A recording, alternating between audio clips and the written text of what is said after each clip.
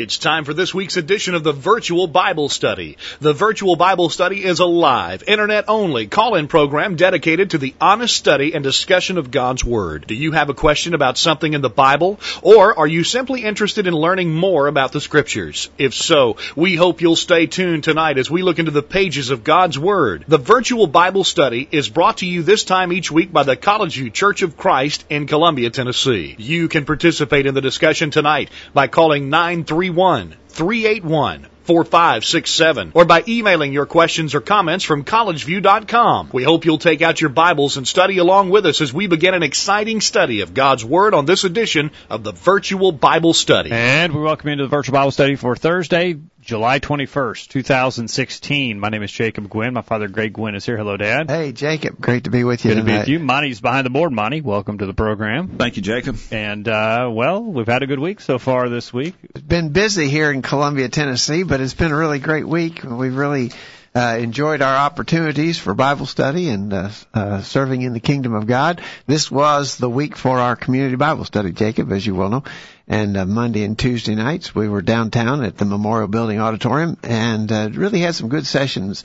Steve Klein from Athens, Alabama, taught us on the Christian and his vote, how to make our nation better. And, of course, the emphasis was strongly on stand for moral truths. Right. Convert our neighbors to the Lord Jesus Christ and that sort of thing. And it was really a good session, well attended. We thought we really had an encouraging time. And we did, and you're probably kicking yourself right now because you forgot about it or you couldn't attend. But never fear.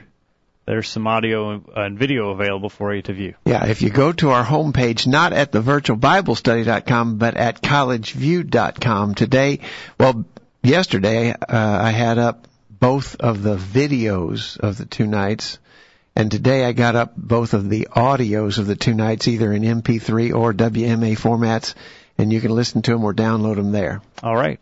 So you'll definitely want to hear them. Yeah. We might even throw them in the sermon I thought feed. You might podcast them. I'll throw them in the feed tonight. That's what we'll do. Yeah, we'll do it that way. So you catch them there. If you're not subscribed to our sermon audio podcast feed, find out more at collegeview.com under Sign Up Resources.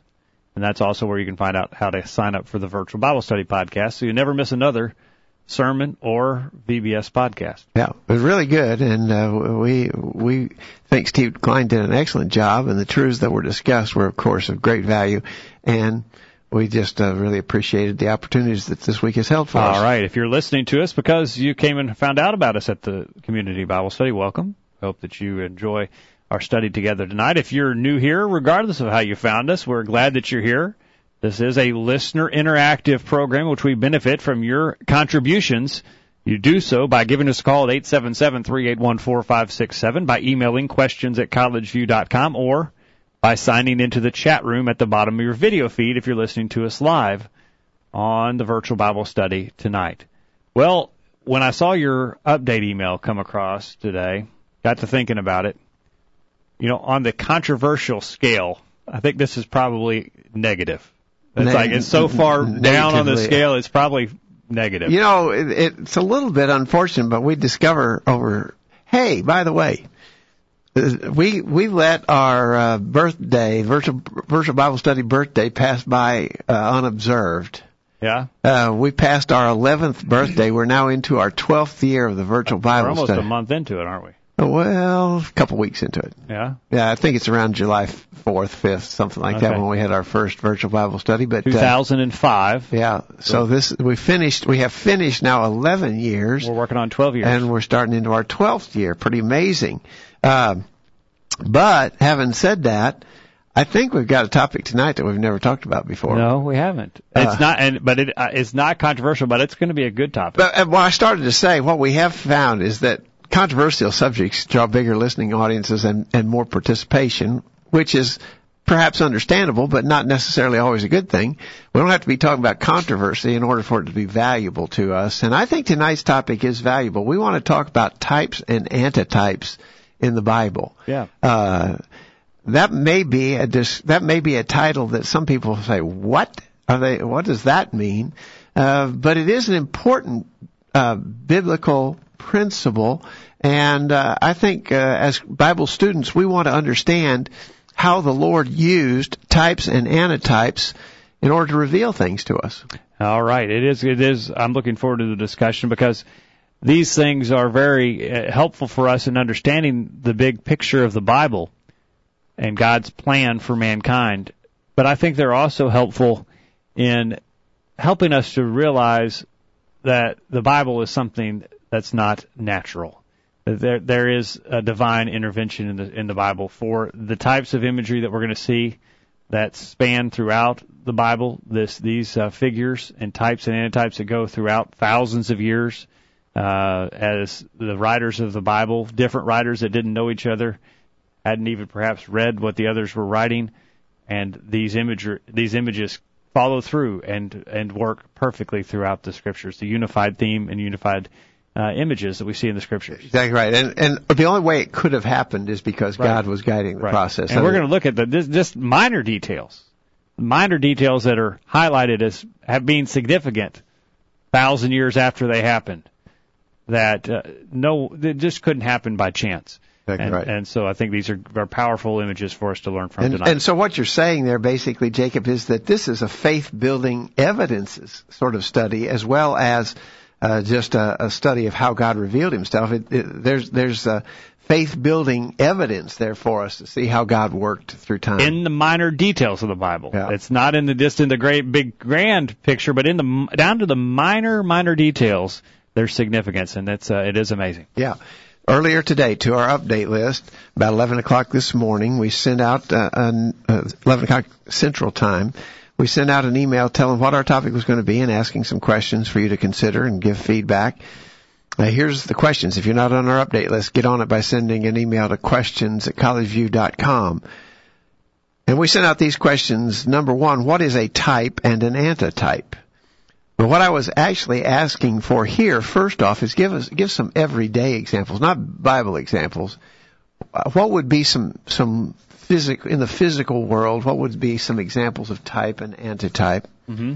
Number two, what are some principles to remember when trying to discern biblical types and antitypes? Number three, what are some extremes to avoid in the use of and application of biblical types and antitypes?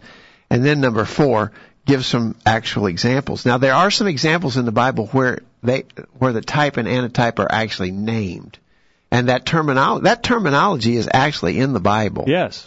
But then there are some others that are pretty clear types and antitypes that we just draw from our own understanding of events and statements in Scripture. All right. So let's start out with the first one. What is a type and an antitype?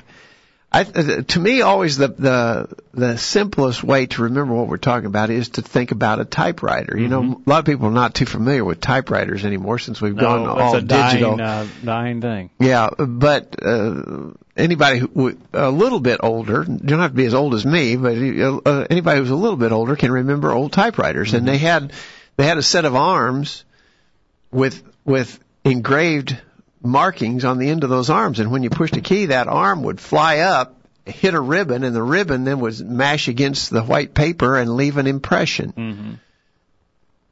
These images on these arms on the typewriter, that was the type. When it flew up and smashed against the ribbon and onto the page, what ended up on the page was the antitype. Type and antitype. I think that's the easiest example of it. There's another example we sometimes use of a rubber stamp. You know, I think a lot of people looked at a rubber stamp, and you have to kind of turn your head upside down and backward, or look backwards to try to read what that is. When you stamp it on the page, then you can see it clearly. Right. The rubber stamp is the type. The antitype is the clear statement or wording that it leaves on the page. Okay. Type and antitype. Yeah. All right. So that's very easy imagery for us to understand there what we're talking about with type and antitype. Chris in the UK says the type is the initial allusion to something, and the antitype is its fulfillment. Exactly right. That's right. Thank you, Chris. He said, unfortunately, today people settle for just illusions for things. Like I live near Cornwall's Eden Project, a quarry-turned multi-climatic garden under biodomes. A nice place, but not paradise exactly. He says others could be, for non-biblical ones, that their Achilles heel, or the hacker used a Trojan horse. And so sort of some imagery there that would sort of look at something in the past and it describes something today. We hear about Trojan horse viruses. Yeah. And so they're an allusion to that. He says for biblical ones, she turned the other cheek. He was a good Samaritan, and it's so old it came off the ark. Okay. All right. So allusions to things in the Bible. Thank you, Chris, for that. Yeah. Again, that's Chris from the UK. Let me give one, and then we're gonna try to give more specific ones a little later. I've got my notes a little bit out of order, but here's one example of a type and an antitype. As Moses lifted up the serpent in the wilderness, this is Gospel of John, chapter 3, verse 14. Correct. As Moses lifted up the serpent in the wilderness. Now, what was that about? Well, you remember when the children of Israel had sinned and God sent fiery serpents in among the people. And in order to stop what was happening, God told Moses to erect a brazen serpent on a pole, and whoever looked upon the brazen serpent would be spared from the vengeance of the fiery serpents. Right. That's what John is alluding to. Actually, Jesus is the one who's making this statement. John's recording it. As Moses lifted up the serpent in the wilderness, so must the Son of Man be lifted up. Yeah. So the brazen serpent on the pole that stopped the punishment of the fiery serpents for the sins of the people, that was sort of a shadowy indication, a previous indication of what Jesus would do ultimately in real fulfillment when he was raised up on the cross of Calvary, and he saved us from the punishment for our sins. Right. Ultimately. Right. That was just a shadowy foregoing, the brazen serpent on the pole. Jesus on the cross was the whole aspect of it. It was the completeness of that. So you got type, the brazen serpent, the antitype, Jesus on the cross. Again, down to those minor details. Why did God have a bronze serpent on a pole? What's that have to do with anything?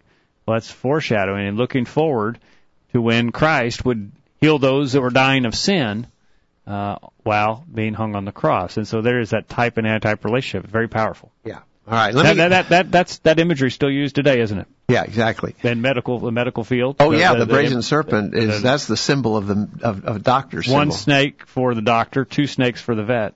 Yeah. And, is it really? Yeah. Okay. Yeah, but it's referring back to that account in Numbers. Yeah, but that account in Numbers was sort of a prophetic hint of what Jesus would do in reality when he died on the cross. Right.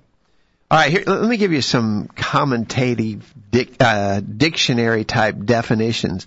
M.S. Terry in Biblical Hermeneutics wrote, a type is the preordained representative relation which certain person, events, and institutions of the Old Testament bear in corresponding persons, events, and institutions in the New Testament. So something happened in the Old that bears a reference to something that would happen in the New. A preordained representative relation. Here's what Wick Brumley in Baker's Dictionary of Theology wrote. A type is a shadow cast on the pages of Old Testament history by a truth whose full embodiment or antitype is found in the New Testament revelation. Mm-hmm. Pretty good. Mm-hmm. Maybe here's the clearest. D.W. Bullinger in Figures of Speech Used in the Bible says a figure or example of something future and more or less prophetic called the antitype. The type predicts the antitype. So there's some definitions. That's what type and antitype is. We have such things in the real physical world. God used them in spiritually revealing His truth to mankind. And we know that there's some actual ones. That terminology is found in the Scriptures, and we'll look at it here in a minute. But let's do that. Let's look at some of the places where that terminology. How much time we got? We're about ready for a break. Let's take a break. When we come back, let's talk about this actual terminology used in the Bible. Found in the Scripture. We're not making it up. God used this type of imagery to help convey His message to us. It's in the Scriptures. The terminology itself is used, and the principles are set forth that God has chosen to reveal Himself using this type of imagery. We'll talk about it on the other side. The chat room's quiet tonight. Why not sign in? Let us know your thoughts. Don't go anywhere. The Virtual Bible Study continues right after this. There's more of the virtual Bible study to come after these important messages. Stay tuned. This is Monty Overton, a member of the College View Church of Christ. Thanks for listening to the virtual Bible study. We appreciate your interest in the Bible. It is, after all, God's message to us. We thought you might be encouraged by a poem written by A.Z. Conrad entitled The Bible Stands. It goes like this. Century follows century, there it stands. Empires rise and fall and are forgotten, there it stands. Dynasty succeeds dynasty, there it stands. Kings are crowned and uncrowned, there it stands. Emperors decree its extermination, there it stands. Atheists rail against it, there it stands. Agnostics smile cynically, there it stands. Profane, prayerless punsters caricature it, there it stands. Unbelief abandons it, there it stands. Higher critics deny its claimed inspiration, there it stands. The flames are kindled against it, there it stands. The tooth of time gnaws but makes no dent in it, there it stands. Infidels predict its abandonment, there it stands.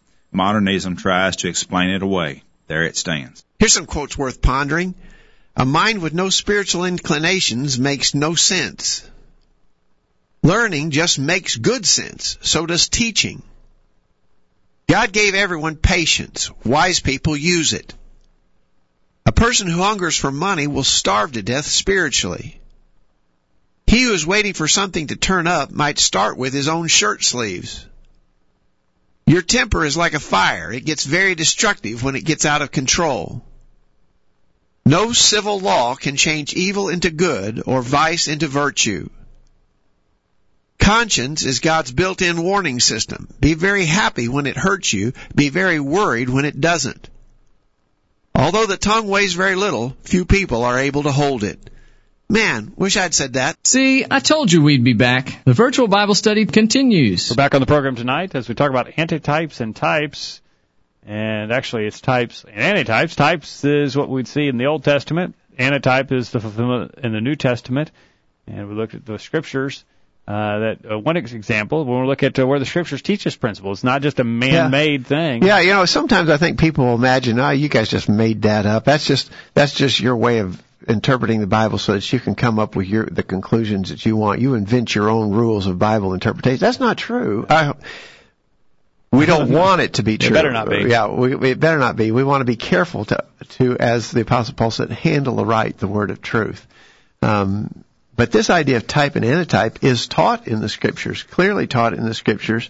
Look at Romans chapter 5, verse 14. In the New American Standard Version, it says, Nevertheless, death reigned from Adam until Moses, even over those who had not sinned in the likeness of the offense of Adam, who is a type of him who was to come.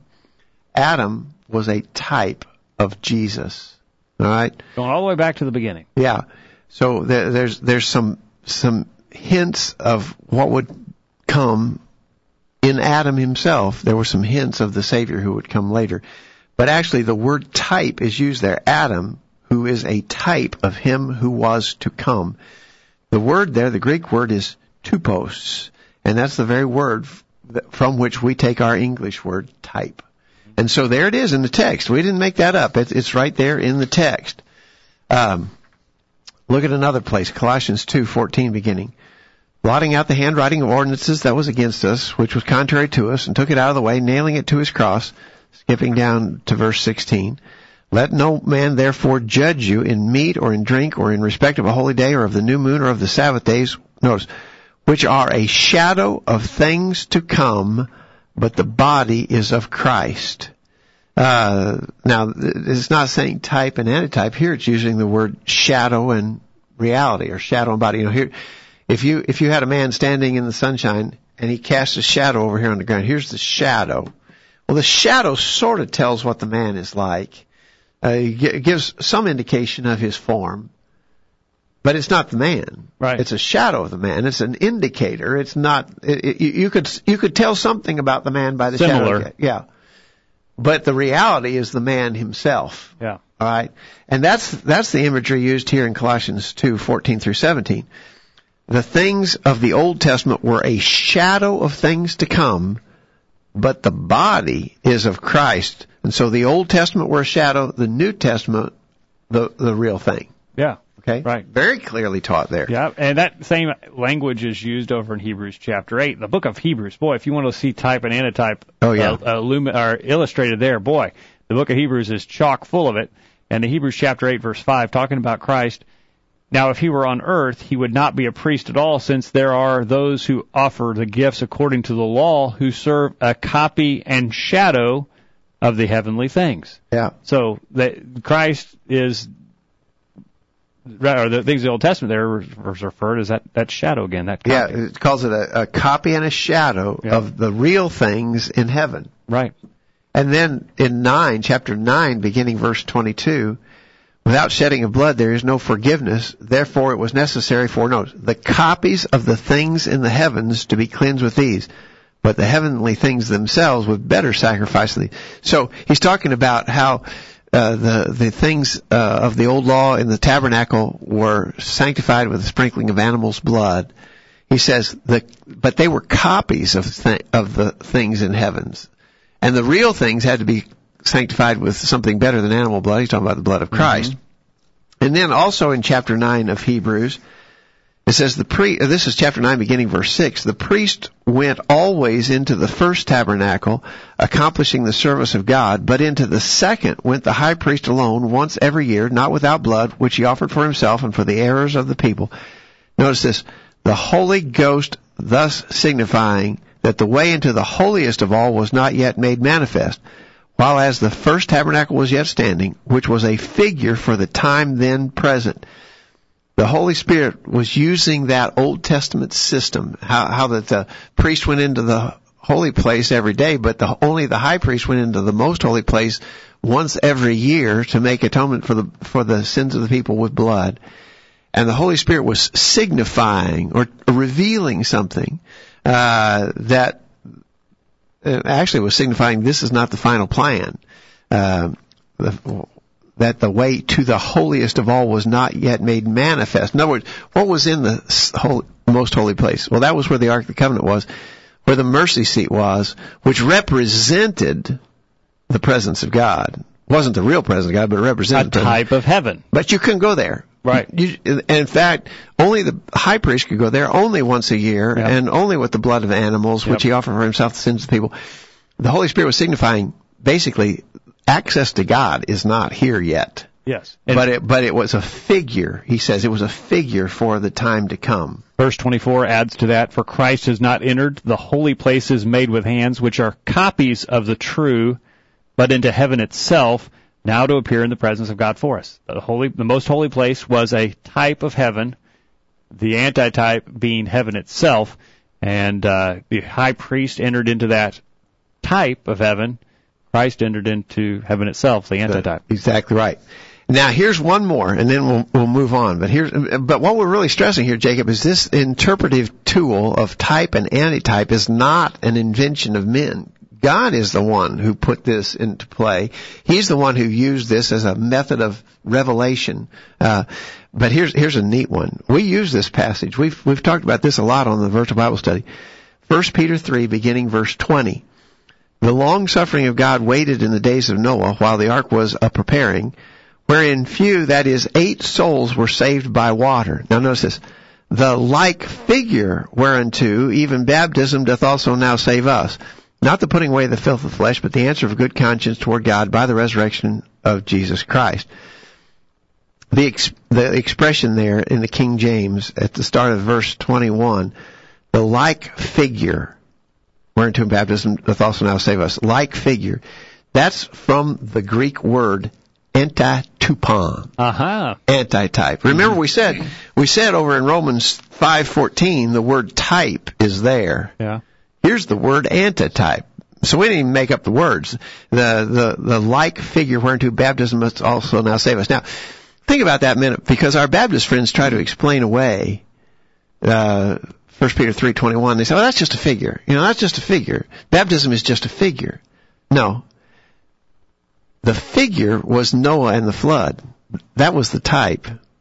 The antitype is our salvation in baptism. In fact, the New American Standard Version says, and corresponding to what happened to Moses, corresponding to that, baptism now saves us. The American Standard Version says, the true likeness whereunto baptism does now save us. So, baptism is the antitype. That's what it says there. That's the Greek word. Baptism is the antitype. Baptism is the real deal. Moses and the flood was a type. The deliverance that God provided for Moses and his family on the ark in the flood, that was a type, a shadowy foregoing of something that was going to happen later. What was it that was going to happen later? Peter says what was going to be happening later was that we would be saved by baptism through the resurrection of Jesus Christ. And so you can't explain that away by saying, it's just a figure. No. That's probably a bad word to use in the King James Version. Baptism is not just a figure you can throw away, insignificant. Baptism is the antitype of what Noah and the ark was the type of this important antitype. If that's the case, then we'd have to throw away Christ because he was a antitype. We have to throw away heaven. We just talked about it. That's an antitype. You'd have to throw away a lot of stuff. Just because it's an antitype doesn't mean it's not real and it's not applicable. Yeah. Well, in fact, the fact that it's an antitype means it is real. It is more real than the other. It's more real than the type. Yeah. The type was just a shadowy foregoing. The antitype is the real fulfillment. Right. And Peter here is saying that baptism saves us. It's the real fulfillment of what Noah and the ark were just a shadowy foregoing. All right. 877-381-4567. When it's not controversial, folks don't chime in on the phone in the chat room, but Monty doesn't chime in either when it's not controversial. Monty, are we, Don't go to sleep over there, Monty. I probably talked too much last time I was here. Oh, he's making up for it. No. Okay. All right.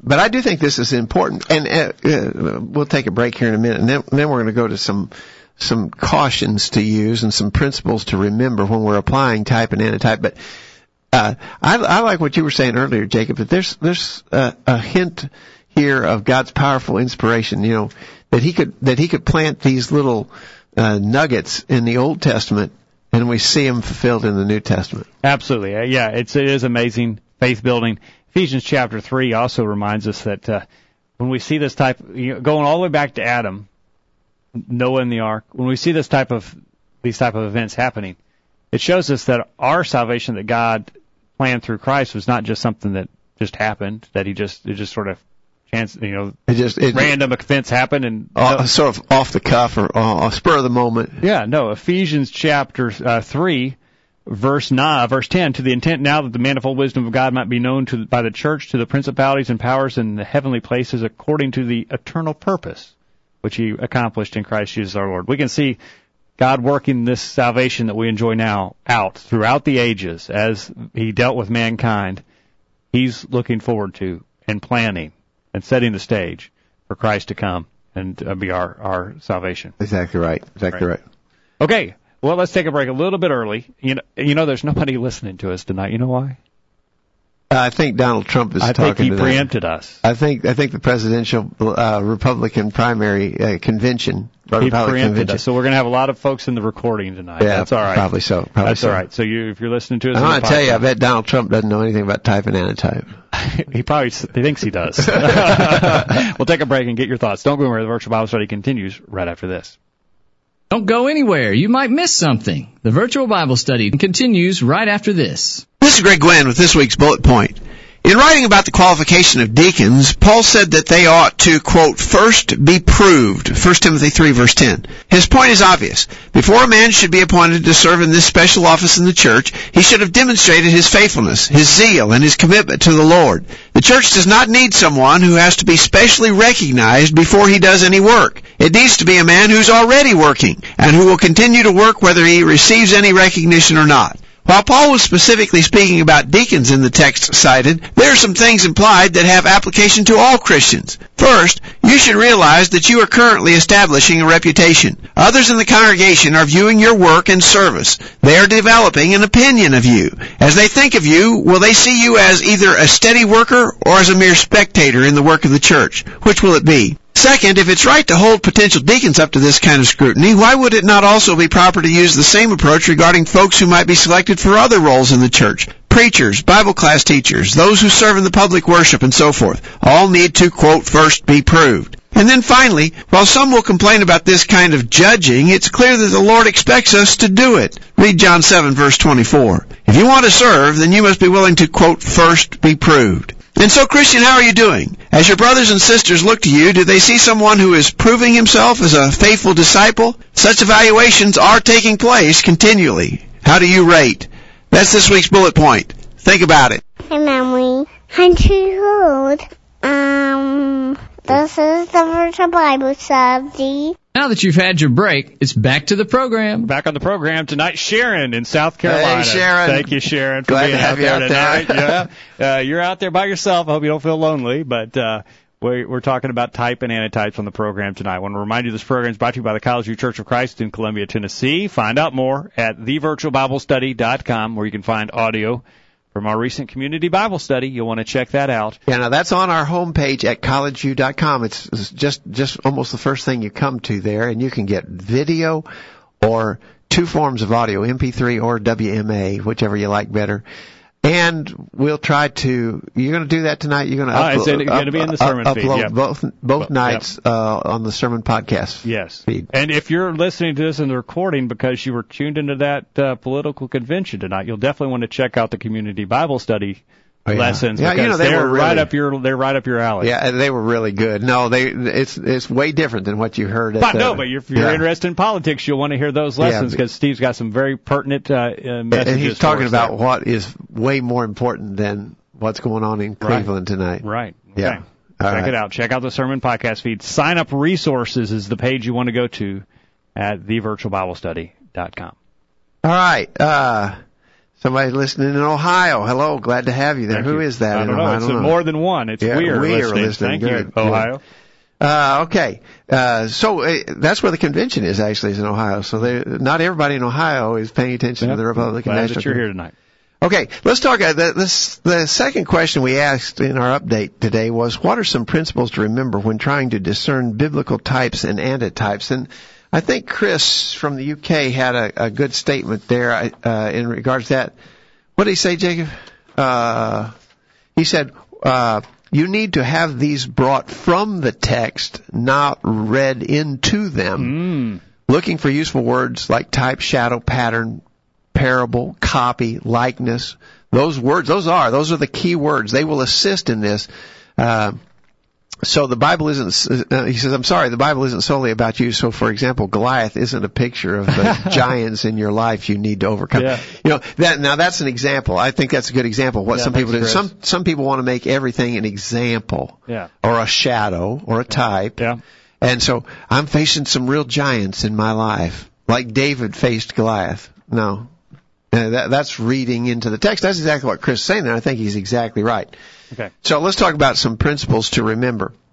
First of all, the Old Testament is real history. And it's talking about real people, places, events. And all of that, even if it wasn't predictive or prophetic, all of that was preparatory to the coming of the Lord Jesus Christ.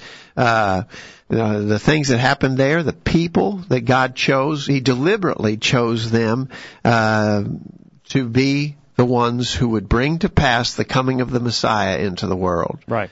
So it's all of the Old Testament is real. It's real history. And even though we're saying some of those things serve as types or shadows, we do not mean by that they are not actually events. Yes. They are real events. They're real people. They're places, things that happened and so forth, and they're there for a reason. By God's providence and His sovereignty, He's able to have these things play out in such a way that the imagery works throughout time. Exactly right. All right. Now, to declare that one of those real events of the Old Testament serves as a type or a shadow or a prophetic foregoing, there's got to be some reasonable evidence that such was designed by God for the purpose of previewing its fulfillment in the New Testament. And some of that just requires good sense. Just use your good sense. We see some of them. We're going to talk about them a little bit here in a minute. Some of them we see definitely identified, and those ones that we see as definitely being identified kind of give us a training session in how we might identify some others that are not specified. Right. It doesn't have to be explicitly specified in other versions. Some are. Some are. A lot are. Yeah. And the ones that are can kind of serve as as I said, like an illustration or a training as to how we might pick out a few others. Establish those principles, yes. All right. So those two things to remember. Here's another thing to remember. When studying, just like when we study the parables of Jesus, we've got to distinguish between the essential elements of the parable and the things that are just incidental. What's one of the most famous parables of the New Testament? Jesus taught, maybe the parable of the Good Samaritan. Which side of the road was the Good Samaritan on? Well, I don't know which side. What color was the donkey that the Good Samaritan put? The Good Samaritan was helping the wounded man, but what color was the donkey? It was a white donkey, maybe. Yeah. Well, I don't know what color it was. It's not revealed. It's not even important to the story. How tall was the donkey? How old was the donkey? How far away did he take him to the inn? How far away was the inn? All incidentals to the story, That we've got to remember that too. Some things are not meant to be types, and so don't try to make everything a type. Mm-hmm. I think that's a principle to remember. All right. Then finally, remember, types always graduate to antitypes. It goes from the lesser to the greater, from the material to the spiritual, from the earthly to the heavenly. So everything in the Old Testament would be lesser, and the fulfillment in the New Testament would be greater. Things in the Old Testament would be of typically a material nature. Things in the New Testament would be of a spiritual nature. That may be a little bit oversimplification, but things in the Old Testament would be pertaining to earthly things. Things in the New Testament would be pertaining to heavenly things. That's the way it always goes that direction, not the other. All right, so those are some do's, some things that you need to remember about types and antitypes. There's some things you should avoid as well. Okay, let's talk about things to avoid. A couple of extremes. One extreme is to say, I don't believe there are any viable or legitimate types in the Bible. In other words, one extreme to avoid would be discounting this teaching methodology that God used altogether. It's there. It's real. And I think we've already illustrated in our discussion tonight that God actually did use these methods to reveal things to us. People who typically deny the supernatural, we often refer to them as modernists. The modernists who want to deny the supernatural in the Bible, the miracles that happened, but also to deny the actual literal inspiration of the Word of God. They obviously would want to deny this type and antitype sort of arrangement, because it would indicate God was doing something supernatural and revealing Himself in a miraculous way, and they don't want to believe that anyway. Yeah. Don't just dismiss this. It's real. The Bible actually teaches this way. Secondly, another extreme to avoid, don't limit the use of scriptural types to only the places where the New Testament clearly identifies the types. We already looked at some places where the Bible said, this is type, this is antitype. There are those places.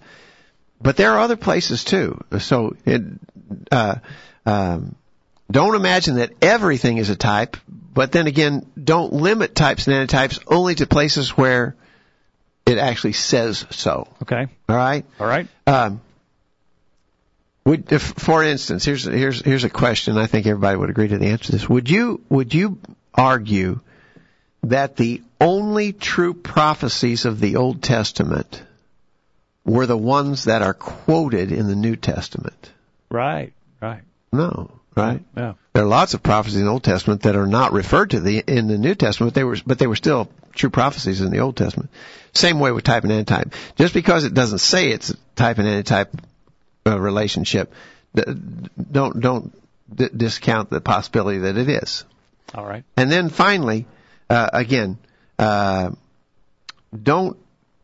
try to make every detail of all of the events and the entire system of the Old Testament representative of something in the New Testament. And I think this is an extreme we've got to be really careful about, because I've talked to some people who want to make every single little detail of the Old Testament indicative of something in the New. You know, the cords and the pegs in the tabernacle construction meant this or that.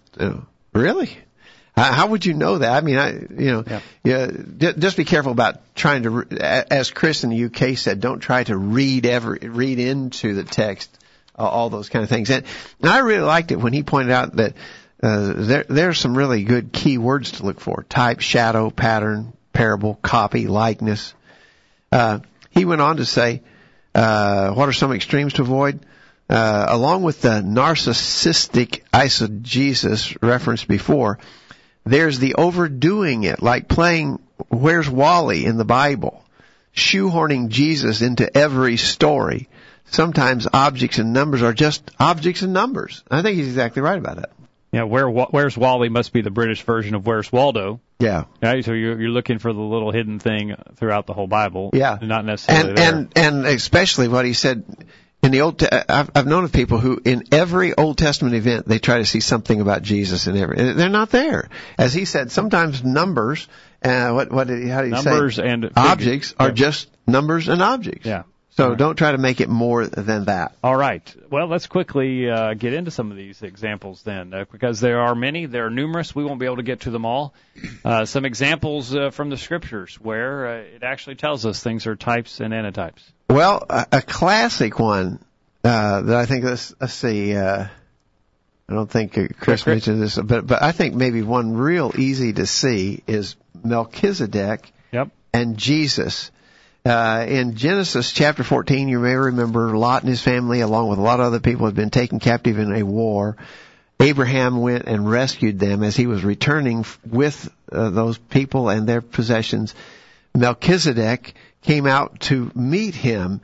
And in Genesis 14, verse 18, Melchizedek, king of Salem, brought forth bread and wine, and he was the priest of the Most High God.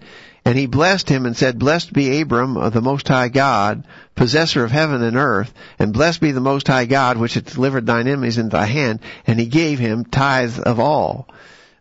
Notice, Melchizedek was a king and a priest.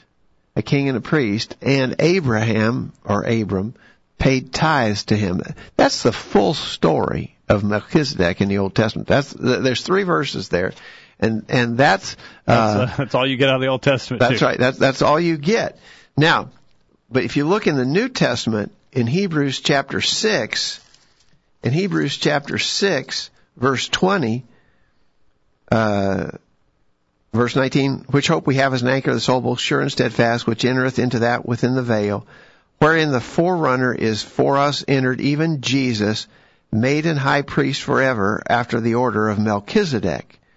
For this Melchizedek, king of Salem, priest of the Most High God, who met Abraham returning from the slaughter of the kings and blessed him, to whom Abraham gave a 10th part of all, first being by interpretation king of righteousness, after that also king of Salem, which is king of peace, without father, without mother, without descent, having neither beginning of days nor end of life, but made like unto the Son of God, abideth a priest continually.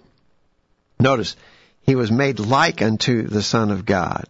He was a king, he was a priest, he was without father, without mother, without descent, no beginning, no ending. Now, I don't think that's true, literally, of Melchizedek. I think Melchizedek was a man. I think Melchizedek had a mother and a father, but they're not recorded for us in the Genesis. We've read the 3 verses, the whole 3 verses. He doesn't have a pedigree in the Old Testament. He just shows up. Yeah. And then he's gone. His beginning and his end is not described. And so that was a sort of a shadow, a foregoing of what Jesus would be in reality. Jesus is eternal. Jesus is a king and a priest. And so you see that Melchizedek serves as a shadowy foregoing of the reality that Jesus would be when he came to serve as our high priest eternally. All right. Well, there's another figure in the Bible along the lines of Melchizedek, and that being of Moses. And Stephen references Moses' instruction along these lines In verse 37 of Acts chapter 8, Stephen says, "This is that Moses who said to the children of Israel, 'The Lord your God will raise up for you a prophet like me from your brethren. Him you shall hear.'" This is he who was in the congregation in the wilderness with the angel who spoke to him on Mount Sinai, and with our fathers, the one who received the living oracles and gave to us, whom our fathers would not obey, but rejected. And in their hearts they turned back to Egypt. Now, Stephen references Moses, who was pointing to Christ and saying that he was a type of Christ who was to come. Yeah, now think about Moses. What was unique? We said Melchizedek was king and priest. Jesus is king and priest. What was Moses? Moses was a lawgiver and a prophet. What's right. Jesus? He's the ultimate lawgiver and prophet. Right. And so Moses, as great as he wasn't as great as Jesus. Remember, we said it always goes from lesser to greater. But Moses was a type, and he said, you were quoting Acts 7, but in Acts chapter 3, Peter says, verse 22, "Moses truly said to the fathers, a prophet shall the Lord your God raise up unto you of your brethren, like unto me. Him shall you hear in all things whatsoever he shall say unto you." So Peter made that point too. You get the idea that these inspired teachers in the New Testament thought this type-antitype thing was pretty significant. Yes. And they identified it. They identified it here for us. We're not just guessing at that. Yes. They're telling us. Melchizedek was a foregoer. Moses was a shadow of what Jesus would be in reality. All right. And Moses was also a deliverer. He was a deliverer, brought them out of captivity. Christ brings us out of captivity. Lots and lots of parallels. You think about Moses' birth. What was going on when Moses was born? They were trying to kill all the male babies. What happened when Jesus was born? They tried to kill all the male babies. Lots of parallels. Where was Moses saved from that genocide there of babies? In Egypt, Christ went to Egypt to escape the death that was awaiting him as an infant. Lots of parallels, but the parallel being that Moses was a lawgiver and a prophet and a deliverer from captivity. Exactly right. All right, let's take a break. When we get back, there's more type-antitype relationships. Again, all the way through the Scriptures, we're seeing these. It's amazing. Don't go anywhere. The virtual Bible study will continue, hopefully with your comments, right after this. Wow, it isn't so hard to understand the Bible after all. There's more exciting study and discussion coming after these messages. Hello, everyone. I'm Monty, a member of the College View Church of Christ. So you've been hearing all about the College View Church of Christ on the virtual Bible study and are interested in finding out more about the church. But you live hundreds of miles away from Columbia, Tennessee, and can't come and visit with the congregation to find out more. There's no reason to fear. After all, we live in the 21st century. Here's what you can do to find out more about the College View Church of Christ. First, why don't you check out our website while you're listening to the virtual Bible study? You'll find important information about the church there, including bulletin articles there on various subjects, and can even listen to sermons that have been presented at the College View Church in the past. Secondly, if you have questions about the church or about any Bible teaching, why don't you send an email to us and let us know how we can help? Send your questions to questions@collegeview.com. That address, once again, is questions@collegeview.com. We can even have a personal Bible study with you over email if you desire. And finally, if you would rather talk with someone in person, give us a call at 931-381-4567. That's 931-381-4567. You can call this number any time. If you don't get an answer, leave a message and we'll call you back as soon as we can. We're glad you're listening to the virtual Bible study and hope to hear from you soon. We're tracking the trends on the virtual Bible study. The typical American adult is using media for a full hour a day more than just last year, with smartphones accounting for most of the increase. People spend an average of 10 hours, 39 minutes each day with smartphones, tablets, TV, radio, computers, and video games. That's during the first 3 months of 2016, according to Nielsen and Company. It was 9 hours, 39 minutes during the same period in 2015. Even these numbers are probably underestimated, since Nielsen measures the amount of time spent online on smartphones, but it doesn't count texting, taking selfies, or talking on the phone. An estimated 81% of American adults use a smartphone regularly, with the number of users growing by more than 20 million in the past year. That information is via the Associated Press. Romans 12, verse 21 says, "Be not overcome of evil, but overcome evil with good." God's Word has the answers. Let's get back to studying it. The virtual Bible study rolls along. Back on the program tonight, going to the top of the hour, looking at examples of types and antitypes in the New Testament. Chris in the UK submits some. Yeah, let's go through his, because we haven't heard from Chris in quite a while. Glad to have you back, Chris. Good examples here. Yeah. He says Galatians chapter 4, verses 22 through 26, Hagar and Sarah representing law and grace. That's exactly right. And that's a type and an antitype. 1 Peter 3, 20 and 21, we talked about Noah's Ark and salvation. Exactly. Hebrews chapter 4, verses 3 through 6, referencing the Sabbath and Christ's finished work. Now that's a good one, because the Sabbath rest represented the rest we can have through Christ. Right. All right. And Joseph, rejected by his own, sentenced despite being innocent, amongst other things, is Joseph being the there's a lot of shadowy indicators in the case of Joseph. And that's a lot of lessons been taught on Joseph as a sort of a forerunner of Christ. All right. Now, here we go. The sacrifice of Isaac. It was a 3-day journey on Mount Moriah, the same as Mount Calvary, as Calvary, and maybe the same, definitely in the same neighborhood there as Jerusalem. He carried his own wood. Christ carried his own cross. He went willingly. He's at least a teen, and he's over, and Abraham was over 90, and among others. Amongst other things. Interesting. I don't know if I'd really thought about Isaac.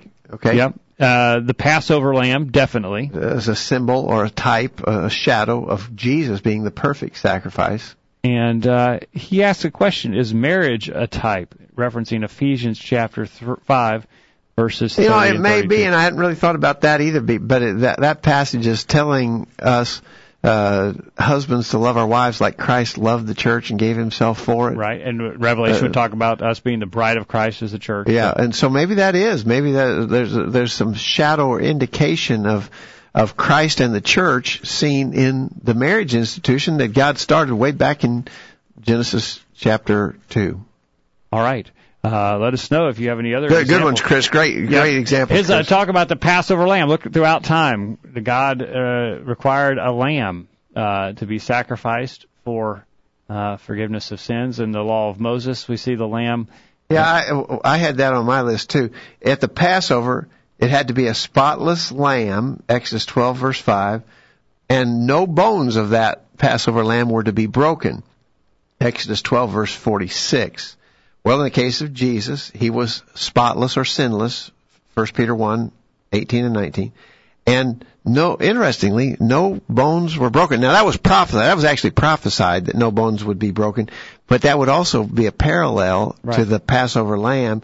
No bones broken, John 19, verse 33. Pretty good stuff there. John recognized this significance of the type-antitype relationship in John chapter 1, verse 29. The next day John saw Jesus coming toward him and said, "Behold the Lamb of God who takes away the sin of the world." John understood the type-antitype relationship between the Passover lamb and Christ. Yeah. And throughout time, God required blood in order for sins to be forgiven.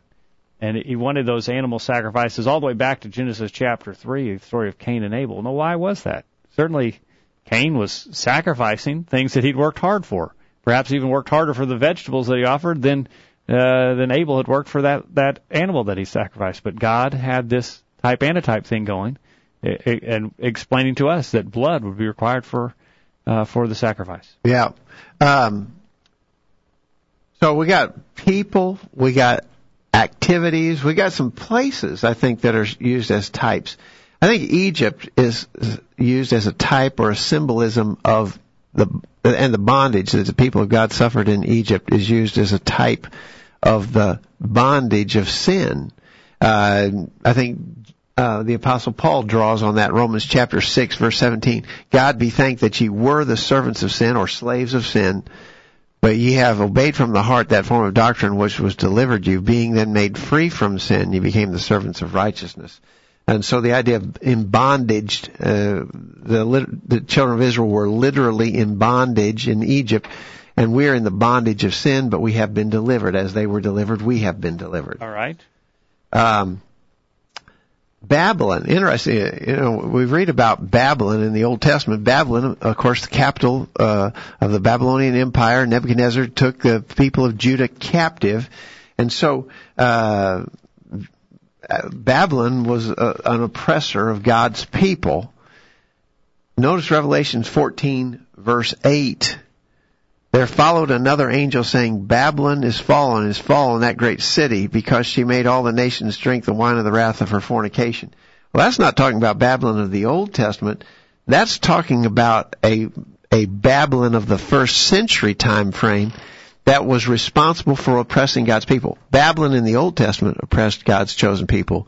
Babylon here in the New Testament, that's a symbolism. That's drawing from the shadowy picture of the Old Testament to a reality of that time in the first century when there was an oppression of God's people by this then current Babylon. All right. Not literal Babylon, but used as a representation. Okay. All right. Excellent examples there. We talked about the brazen serpent. We talked about the tabernacle being a sort of a symbol of things in the New Testament. How about manna from heaven? John chapter 6, verse 31. Jesus said, Our fathers did eat manna in the desert, as it is written. He gave them bread from heaven to eat. Then Jesus said to them, Verily, verily, I say to you, Moses gave you not that bread from heaven, but my Father giveth you the true bread from heaven. For the bread of God is he which cometh down from heaven and giveth life unto the world. So Jesus is saying the manna that the children of Israel were given to eat in the Old Testament times was a representation of Him.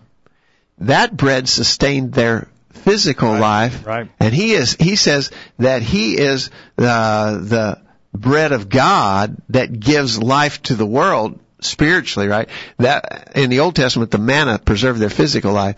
In the New Testament, Jesus is the bread that gives us spiritual life. All right. Excellent. Type. What about the Day of Atonement? That was a big one in the Old Testament, that once a day atoning for the sins. And Hebrews chapter 9 talks about that, as Christ is the antitype of that Day of Atonement. In Hebrews chapter 9, verse 24, For Christ has not entered the holy places made with hands, which are copies of the true, but into heaven itself, now to appear in the presence of God for us. And not that he should offer himself often, as the high priest enters the most holy place every year with the blood of another. He would then have had to suffer often since the foundation of the world. But now, once at the end of the ages, he has appeared to put away sin by the sacrifice of himself. And as it is appointed for men to die once, but after this the judgment. So Christ was offered once to bear the sins of many. To those who eagerly await for him, he will appear a second time, apart from sin, for salvation. That was that once a year, the high priest would go into the most holy place, representative type, a type of heaven, with the sacrifice for sins. Christ, with his blood, has gone to heaven and presented that to God to save us from our sins, to provide us atonement for our sins. Yeah, and exactly right. I heard Bill Hall in a sermon on this, that last part of verse 28. You think about the people waiting outside the tabernacle as the high priest went in with the blood, and when he came out, they realized their atonement. Forgiven, yeah. Right? He says, we'll see Christ as he comes out of heaven to get us. Oh, it's neat. He'll appear again, a second time, apart from sin, for salvation. That's when we will enjoy the fulfillment of that salvation. Okay, we're just out of time. Let me give you one more. We alluded to this earlier. Jesus, in the Old Testament time, there were 3 offices to which men were anointed. 3 anointed offices: prophet, priest, and king. In other words, you had to be anointed to those offices: prophet, priest, king. Well, Jesus is all 3 of those. He's prophet, Acts 3, verse 20. He's priest, Hebrews 3, verse 1. He's king, Revelation 17, verse, can't read them all right, 17:12. So all of the anointed offices of the Old Testament were sort of a hint of what Jesus would be completely in the New Testament. All right, excellent. We haven't even touched on a fraction of There's a lot those. more. There's a lot more. But I would just emphasize again as we summarize, we're not making that up. No. That's in there. Yeah. And it's really a good indicator of the inspiration of the Scriptures that God put all that in there and tied it all together in such a neat package. And so it is encouragement to us to study as we can see that perfectly unified theme, God's plan for us throughout the ages, and certainly it helps us to understand.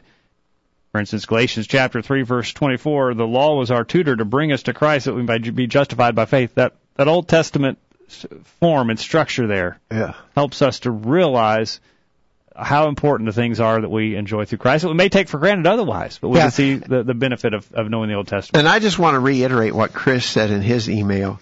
While there's a lot of that in there, be careful about not trying to read too much into that.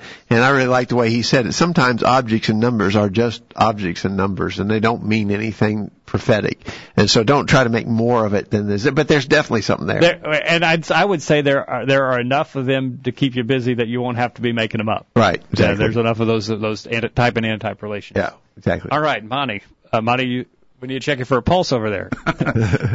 I expounded all the knowledge I had on the subject tonight as we went through the program. All right. Thank you, Mike, for being here. All right. Thank you. And look forward to next week being with you back. Maybe tonight was just a type of what will be better next week. With you, Monty. Yeah, thank you for your time. Thanks, Shane. Thank you for being here, Monty. And thank you for joining us on the program tonight. Hope you benefited from our study and discussion of God's Word. We hope you make plans to be back here this time next week for another edition of the Virtual Bible Study. In the meantime, we encourage you to put God first in your life, study His inspired Word, the Bible, and live by it every day.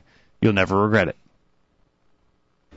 Thanks for listening to the Virtual Bible Study, brought to you by the College View Church of Christ. The College View Church of Christ meets at 1618 Hampshire Pike in Columbia, Tennessee. If you are in the Columbia, Tennessee area, we encourage you to worship with the College View Church of Christ on Sunday mornings at 9:30 and on Sunday evenings at 6 o'clock. The College View Church of Christ also welcomes you to attend their Wednesday night Bible studies at 7 o'clock. If you have any questions about something that was said on tonight's broadcast or would like more information about the College View Church of Christ, please call 931-381-4567. That number again, 931-381-4567. Or for more information on the internet, visit collegeview.com. Be sure to tune into the Virtual Bible Study this time next Thursday for another informative study of God's Word.